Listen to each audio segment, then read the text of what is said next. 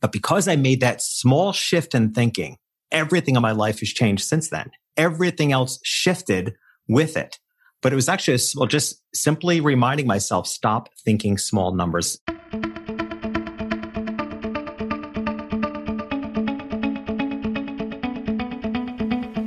I'm Brian Kramer. I believe that one of the most valuable gifts you can give yourself is making smaller shifts. It's the small shifts in our lives that can create epic outcomes. Your journey to be more deeply connected into the life you truly deserve starts right now.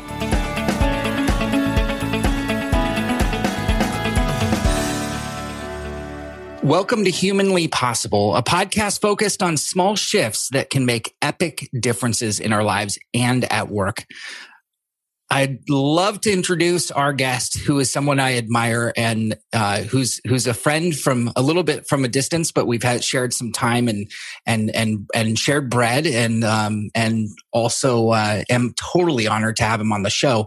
One of the reasons we're so excited to have Jeff here today is he's going to help us gain more control over businesses and destiny than we've ever had before. Not only that, but he's experienced shifts in his own life and how he got to where he is today, which is quite extraordinary. And I can't wait to talk to him about that.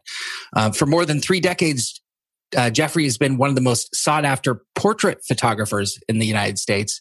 His portraits have appeared on the Oprah Show, in People Magazine, O Magazine, and hang at Harvard University and the Norman Vincent Peale Center.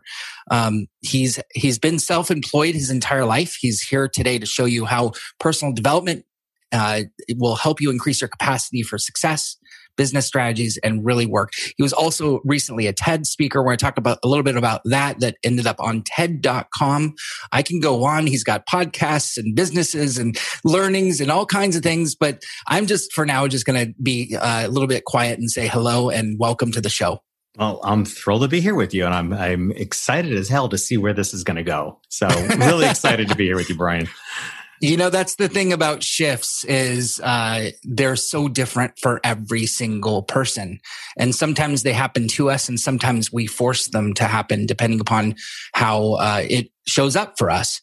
I'm fascinated with it as a topic. And I'd love to know what's one thing that felt small at the time, but ended up being a big shift for you. I would say,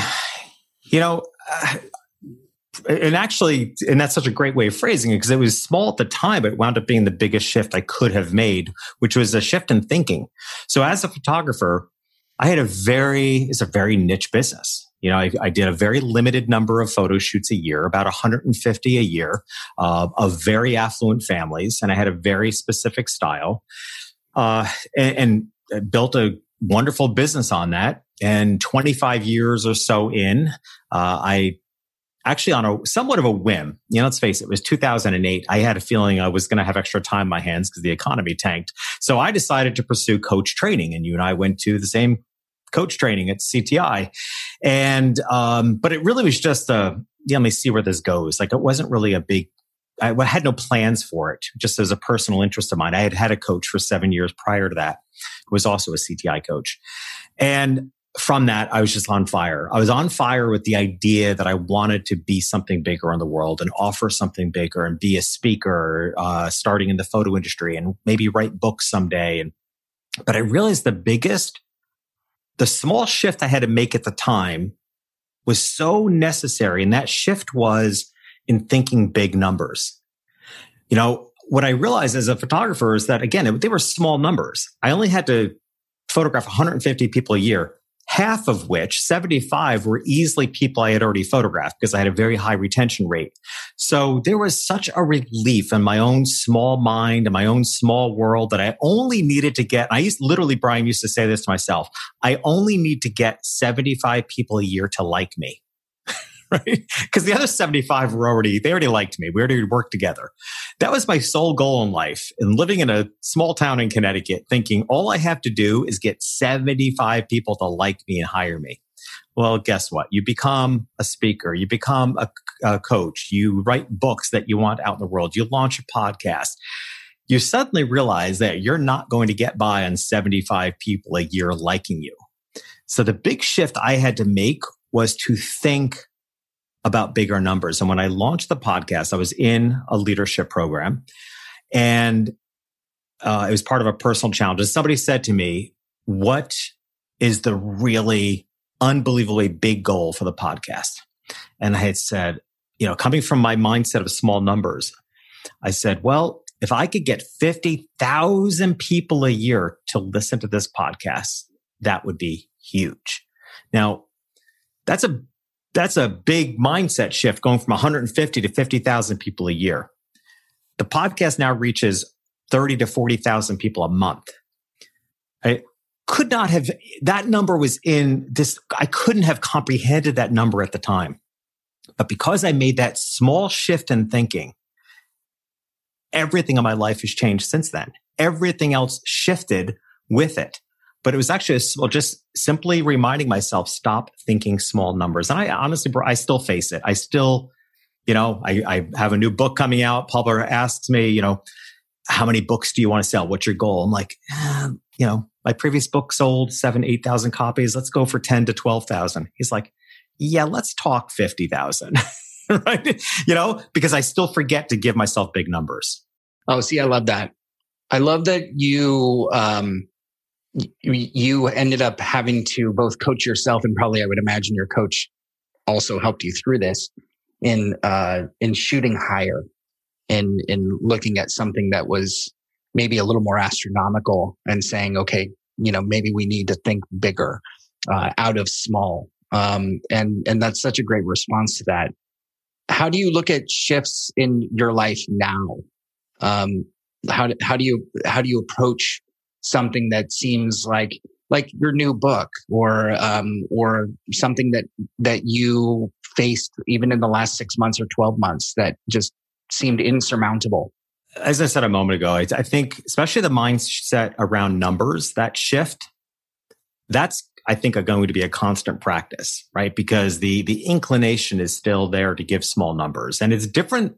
I just want to qualify. It's different to me than a goal, right? Because I actually, in the foundation of my new book, The Self-Employed Life, the foundational concept of it is that you have to grow yourself personally in order to increase the capacity of the success that's waiting for you. Like the success that you can have in your life is already there. I like to look at it as already there. I don't know where, it's just there. And it's waiting for me to increase the capacity of being able to handle it. Either, handle it literally in an efficiency perspective, or handle it in that I am developmentally ready to receive it. Because receiving, as we come to find out, is actually pretty hard. We think it should be easy, but receiving's hard. So I always come from the bottom up on things. So I always start with personal development.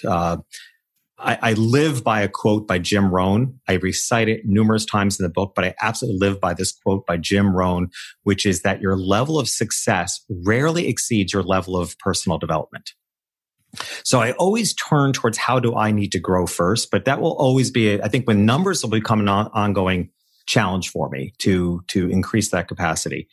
How I look at shifts overall is, I think how it plays with that is, I think, there's a receiving to shifts. And that's what I see now more than ever. Like during this pandemic, I had a major shift. I've had several major shifts. The most tangible, evident one is the result, what created the result of the new book was really shifting the audience.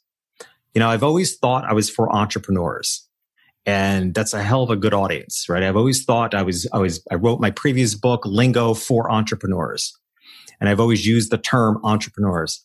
The shift for me was that realizing it's more finite than that. It's not just entrepreneurs, it's self-employed business owners. And again, is it a big shift? Not really, because those two terms, entrepreneur, self-employed, almost interchangeable. So it's not a major shift, but it actually is a really big shift, right? Because self-employed is a very clear business model. It's a way of being. And Brian, the light bulb for me was when it went off, like, why shouldn't that be the audience I serve? It's the only thing I've ever known. I've never had a traditional job. I've never received a paycheck. Like, how is it took me this long to figure that out? You've never received a paycheck. I love that. No, I've never. I mean, I share the story in the book, and it's one of my favorite stories to share. Is I was selling eggs door to door at age 14, and because I lived in the country and we had a lot of eggs, so I figured I could make money on this. So, and that's it. From that point on, and honestly, I think I went down the road of being self-employed because I was a super shy kid, lot of insecurities. And I couldn't imagine I was employable. I just couldn't imagine who would hire me. Like I couldn't, at that age and that time in life when people have big thoughts and not for me, like I just couldn't imagine I would be worth somebody hiring. So I figured I better figure out how to build a life on my own because I don't think anybody else is ever going to hire me. Wow. And look at you now. I guess, but the root of who we are is still there in a lot of ways, right? If we're smart, we listen to our growth, and we don't always. So yeah, I can acknowledge my accomplishments. I can acknowledge what I'm proud of, but the drive is still there. The drive, that fundamental drive of not just I have to do it all myself, because I've had to outgrow that. I think a lot of us in business had to outgrow the belief that you're doing it all yourself. You're not doing it all yourself. But the drive is still there for me, that it is my job my personal job for myself to stretch, to grow constantly. I just don't know any other way of being other than being somebody better tomorrow than I am today. It's just constantly an ongoing journey. I'd love to know about something that was maybe like totally insurmountable in your, like the Kilimanjaro, the big mountain that you wanted to climb, and you couldn't see or could see your way forward, but it was a big deal to cross over or to get to the top and plant the flag and say, I did this. What does that look like for you, and how did you accomplish that? I will admit to you, it's always one of the hardest, anything like that is always one of the hardest questions for me to answer. And I'll probably talk it out and come up with an answer for it. But here's why, because, I guess I live by a lot of mantras, because I'm going to repeat another one that just plays in my head all the time, which is, make a decision and make it right. And because my fundamental belief in that, and that mantra in my own mind has been in existence as a little kid. And I think my father may have said it, and I don't know, but, and my father passed away a long, long time ago, so I can't ask him, but I feel like there's some root to that because it's been with me for so long. So I live my life in a way of, I just make a decision and make it right. I don't fret over what I'm going to eat on a menu, because I'm going to find my way of enjoying whatever it is. Right. And I live my way that way in business too. Like I'll make a decision on the direction I want to go in. And hey, you know what? If it doesn't work out, I'm okay with that. Like I've been asked on a lot of podcasts, people say, well, tell us a failure story. And I'm like, I have such a hard time with that because I can't identify it as if you've made a decision, you've done your best to make it right. My brain can't process it as a failure. So, in answer to your question, it kind of fits into that. It's like, okay, have I succeeded at everything? Absolutely not. I've tried having online courses. And that might be the answer actually, because that I can't, and kind of tying into my inclination towards small numbers, I have a really hard time launching online assets, be it an online course or something.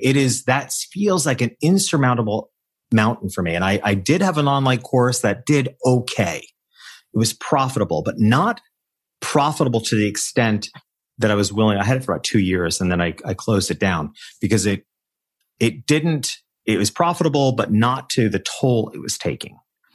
Right. Because it felt like such a big uphill climb for me to run Facebook ads and imagine, the volume of people that needed to see it. And yeah, my brain just has a really hard time being that expansive in numbers. So that can tend to feel like an insurmountable mountain to me. That and being in leadership and having to do rope course exercises when you're terrified of heights. That was also an unsurmountable mountain, but I did it. That I did surpass. And for those who are listening, both he and I attended Coaches Training Institute, now Coactive leadership program, which is incredible. And there were some challenges there, definitely through the ropes course. And we're not allowed to talk about them too much, right? So we can't say too much other than, I said, it's an encrypted way. Just some of the height challenges scare the living crap out of me, because I truly always had identified. And I think it's like a lot of things, like how do you identify? I identified as a fear of heights until I overcame that mountain and realized that's just pure identification. I don't actually fear heights. I just had identified as fearing heights until I broke that. Yeah. It's, we'll leave it at that, because it's so, like, there's so much there, and I hope everyone goes to check that out. Back to some of the outcomes that you've experienced. You not recently, but your TED Talk, congratulations, just got on TED.com. And I just watched it, and I just thought it was so powerful.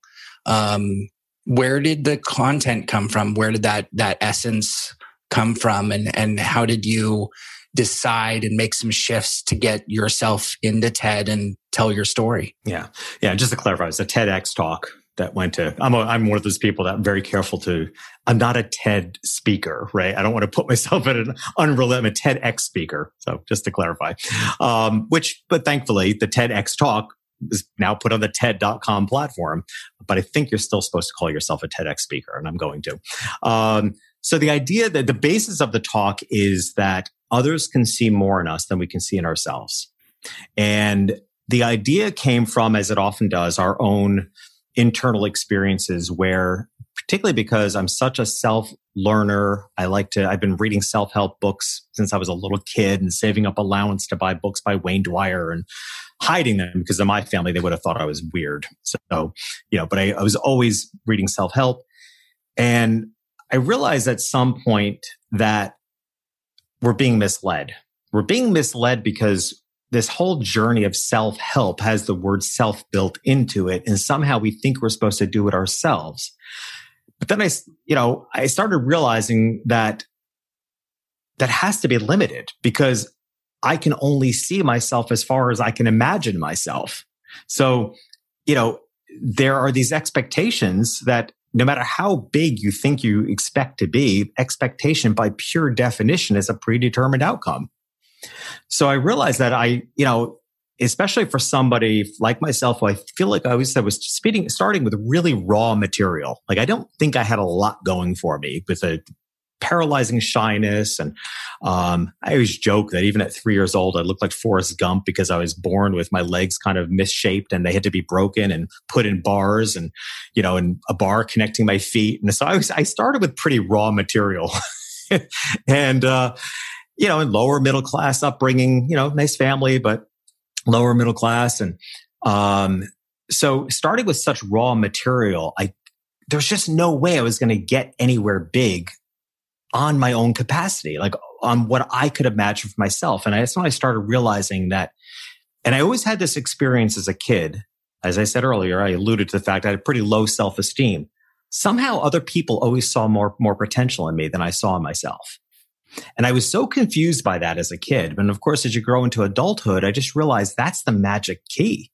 The magic key is other people can see more in me than I see in myself. And then as a photographer, I wound up working with the wealthiest people in the country.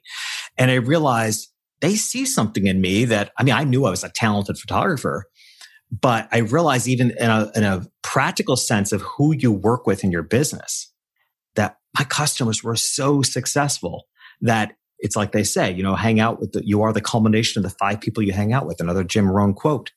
So I worked with these people that were so elevated in their own development and success that it pulled more out of me. And that became the basis of what I called the validation paradox. That the paradox is that we think we're supposed to find our biggest selves in ourselves, but we're inherently limited. That the way to actually become bigger than what we can imagine is to listen to how other people see us and believe them, and then stretch into that. And that's really where the context, and I framed it around the fact that, I came out as a gay man at 44 years old, after having been married for 19 years, having 3 kids, divorcing 5 years earlier. So the two things weren't connected. I wasn't married to when I came out. It just took me 5 years of dating women after I divorced to realize, no, this isn't right. But so I framed it around, that idea of coming out of a closet. And I started the talk by, coming out on stage and said, we all have closets to come out of. Like we all have a way that we can be bigger in the world than we currently are. And we think we're supposed to do it ourselves.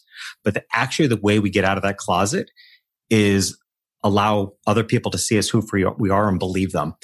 In the same way, in a very practical way, and I joke about it in the talk, how often someone comes out as gay and everybody around them is like, yeah, we knew that. We were just waiting for you to figure it out, because other people see more in us than we see. And sometimes other people see our truth before we can see it. I love how your mom joked about that with you in your talk and said, is it because you went to New York City? Yeah. That was the first one I took because I had moved to New York City a few years before. And so when I called my mom, I went through all this trauma. Like, do I tell her in person? Do I call her on the phone? And, my family's not a touchy-feely family. And so I figured I'm better off doing this on the phone. And I really did not expect a good reaction. And like I said, my father had died many years earlier. Not to this day, I'm not sure if I ever would have come out if my father was alive because it was just would have been a very different family culture. And so I called her up and, I was told by my therapist, like, just say it. Like, don't be in between because it's not healthy. So I just said, Mom, I'm gay. And she paused for a moment. She goes, do you think it's because you moved to New York? And I was, of course, my first reaction was like, Mom, no, it's not because I moved to New York. But then that's, as I say in the talk, the more I thought about it later, it's like, she's not entirely wrong. Because when I moved to New York, I shared an office with a lighting designer who was gay. And I think his entire staff was gay. And I started, in New York City, it was so much more accepted than the country town I grew up in. And I realized, validating my point of the validation paradox, that they were seeing something in me, and it was much more of an accepted shift that we truly do come out to ourselves first. People ask me all the time, how could you not have known for 44 years? People have, were you lying when you were married? I'm like, no, I've never lied. There's a difference between lying and not being conscious of. I truly wasn't conscious of, talk about a shift, right? And yes, that is one of the biggest shifts. I remember my greatest fear when I came out was that somebody would, because I've always been somebody who had a lot of interest. And when I came out and was telling people, I was afraid that somebody would say, and ultimately somebody did, who I no longer speak to for this very reason.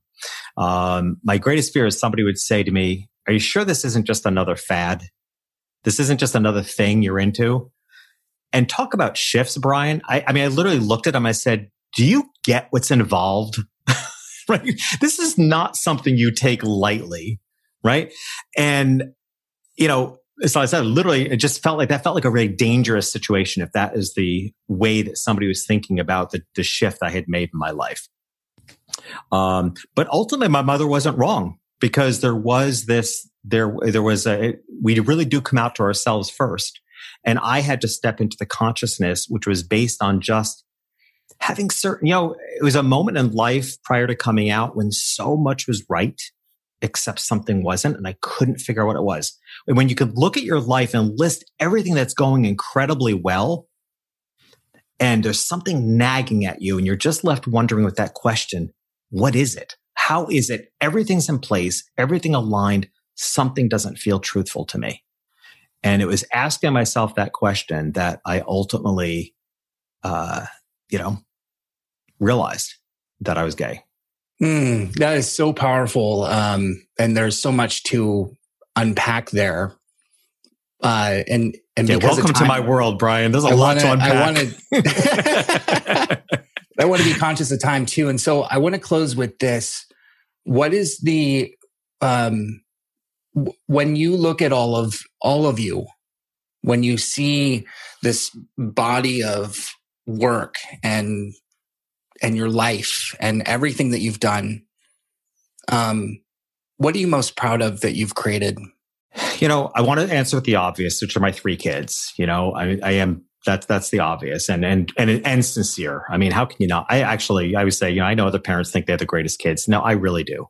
Because they're just really good humans. I mean, they're adults now, they're all in their 20s, and I'm amazed at who they are as humans. Like, and you're a parent, like, to like your kids is indescribable because you already love them, but to like them is, and to see the way my kids have responded to the pandemic and the, Black Lives Matter movement and the political climate, like to see them respond in their natural way of being has just blown me away.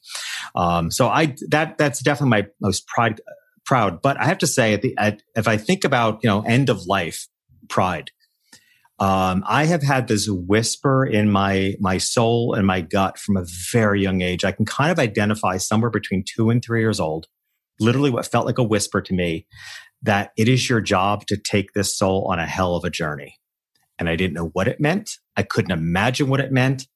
But with what I know now, with what I've already accomplished, with a lot more to come, I am most proud of that I fulfilled that promise, that I fulfilled that whisper to take this soul on it. And it almost didn't matter if it was a crazy journey, like I became an addict living on the street, or if I did something good with my life, and which I chose to do.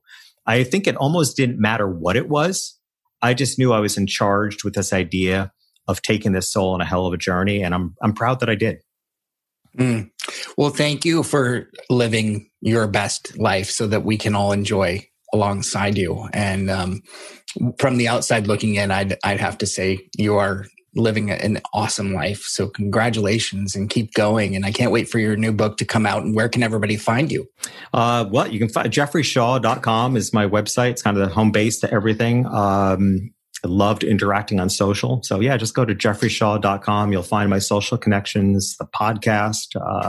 I like people, as you do. I love people to interact after listening to the podcast, all that. And I want to thank you for just a very human conversation, because I write business books. I don't always get to have conversations. And that to me is an interesting thing in itself. It's like, because to me, they're one and the same. Business is human. Right? I want more human conversations when I'm talking business. Like, this is business. Like, this is all part of what has driven my success. Why do we box them in two different compartments? So I really appreciate the opportunity to have this really, heartfelt and human conversation. Oh man, I just got goosebumps. Thank you. Thank you so much. And thanks again for being on the show. My pleasure. Thank you so much for joining us this week. If you loved this episode, please subscribe. We love having subscribers just like you. Download a few more episodes, and if you feel moved, we would so appreciate a review. I'd love to also hear your key takeaway. What impacted you from this episode? You can tweet me your answer and reach out on Twitter at Brian Kramer. That's Brian with a Y, Kramer with a K. And definitely be sure to join us in our Facebook group. We have just under 3,000 humans just like you and me looking to connect even more imperfectly. Until next time.